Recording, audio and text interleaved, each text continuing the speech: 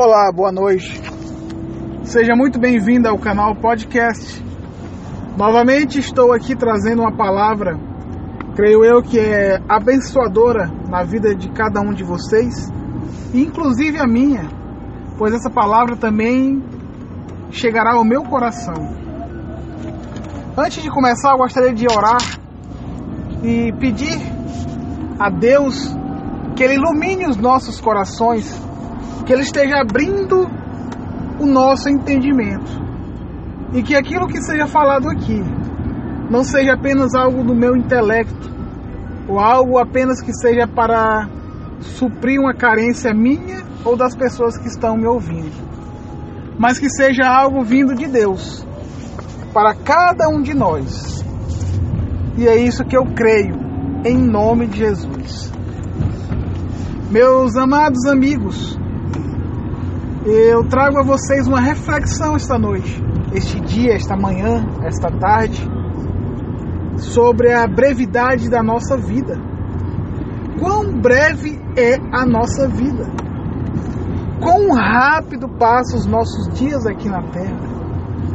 Nós somos peregrinos nesta terra, nós estamos apenas de passagem. A exemplo, posso dar um exemplo? Você pode ter 10 anos, 20 anos, 30 anos, não sei, 50 anos, 70 anos. Mas aí eu te pergunto, você que tem 10 anos, onde você estava há 12 anos atrás? Você que tinha 20 anos, onde você estava há 22 anos atrás? E ainda digo mais, você que tinha 70 anos, onde você estava há 75 anos atrás? Isso mesmo, ninguém sabe responder.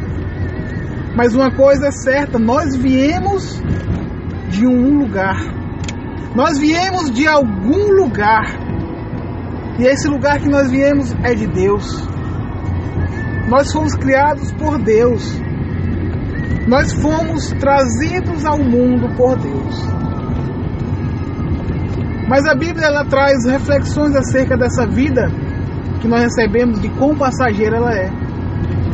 Muitas vezes estamos tão atarefados no nosso dia a dia, estamos tão atarefados no nosso conviver, nosso viver, nosso trabalho, nossa família, que esquecemos dessa brevidade, esquecemos da nossa vida ser tão frágil e rápida.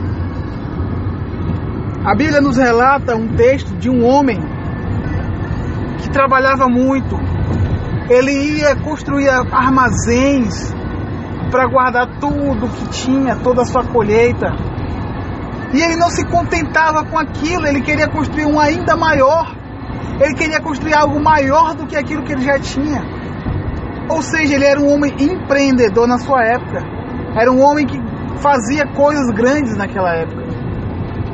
Mas nada daquilo que ele fazia, nada daquilo que ele construía, nada daquilo que ele planejava era para Deus. Nada daquilo era para Deus. Tudo que ele fazia era para ele mesmo. Tanto que ele dizia que ele olharia para si mesmo e diria: eu estarei satisfeito, eu estarei seguro com este armazém que eu fiz. E quantos de nós fazemos armazéns? Quantos de nós fazemos fortalezas para nós? Quantos de nós temos a nossa casa como nosso refúgio e achamos que nenhum mal nos acometerá ali? Quantas pessoas têm assim o seu carro, seu trabalho, a sua obra que foi feita, muitas vezes uma obra comercial, como sua fortaleza, achando que aquilo será a provisão da sua vida? Mas não é, e nunca será. A única provisão, a nossa única fortaleza é o Senhor. A nossa única segurança neste mundo que nós temos é que Deus está conosco e que Deus quer ter um relacionamento com cada um de nós. Porque tudo aqui é passageiro, A nossa vida é passageira.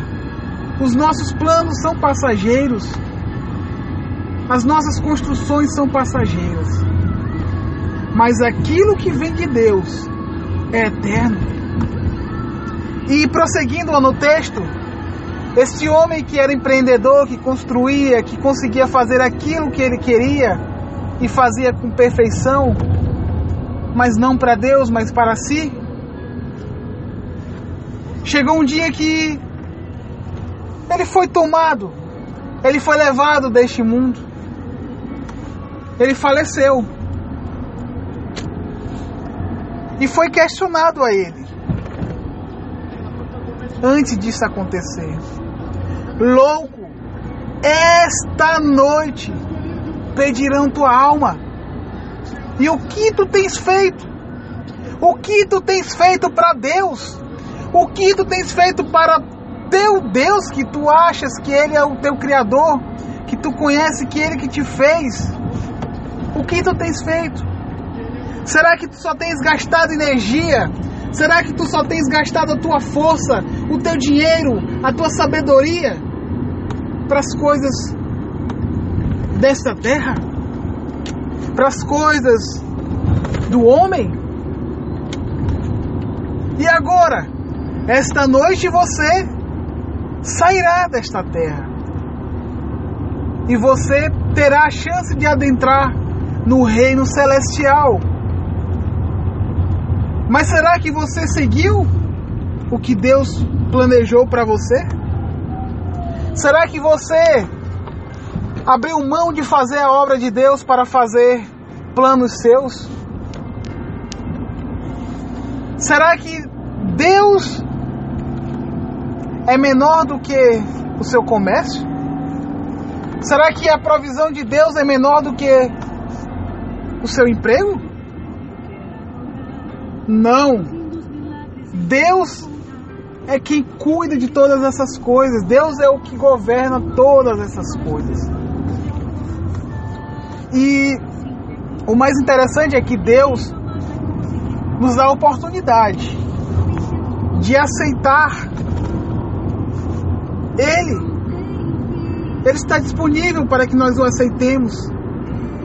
Mas Deus não quer que nós estejamos por obrigação. Ele quer um coração entregue a Ele.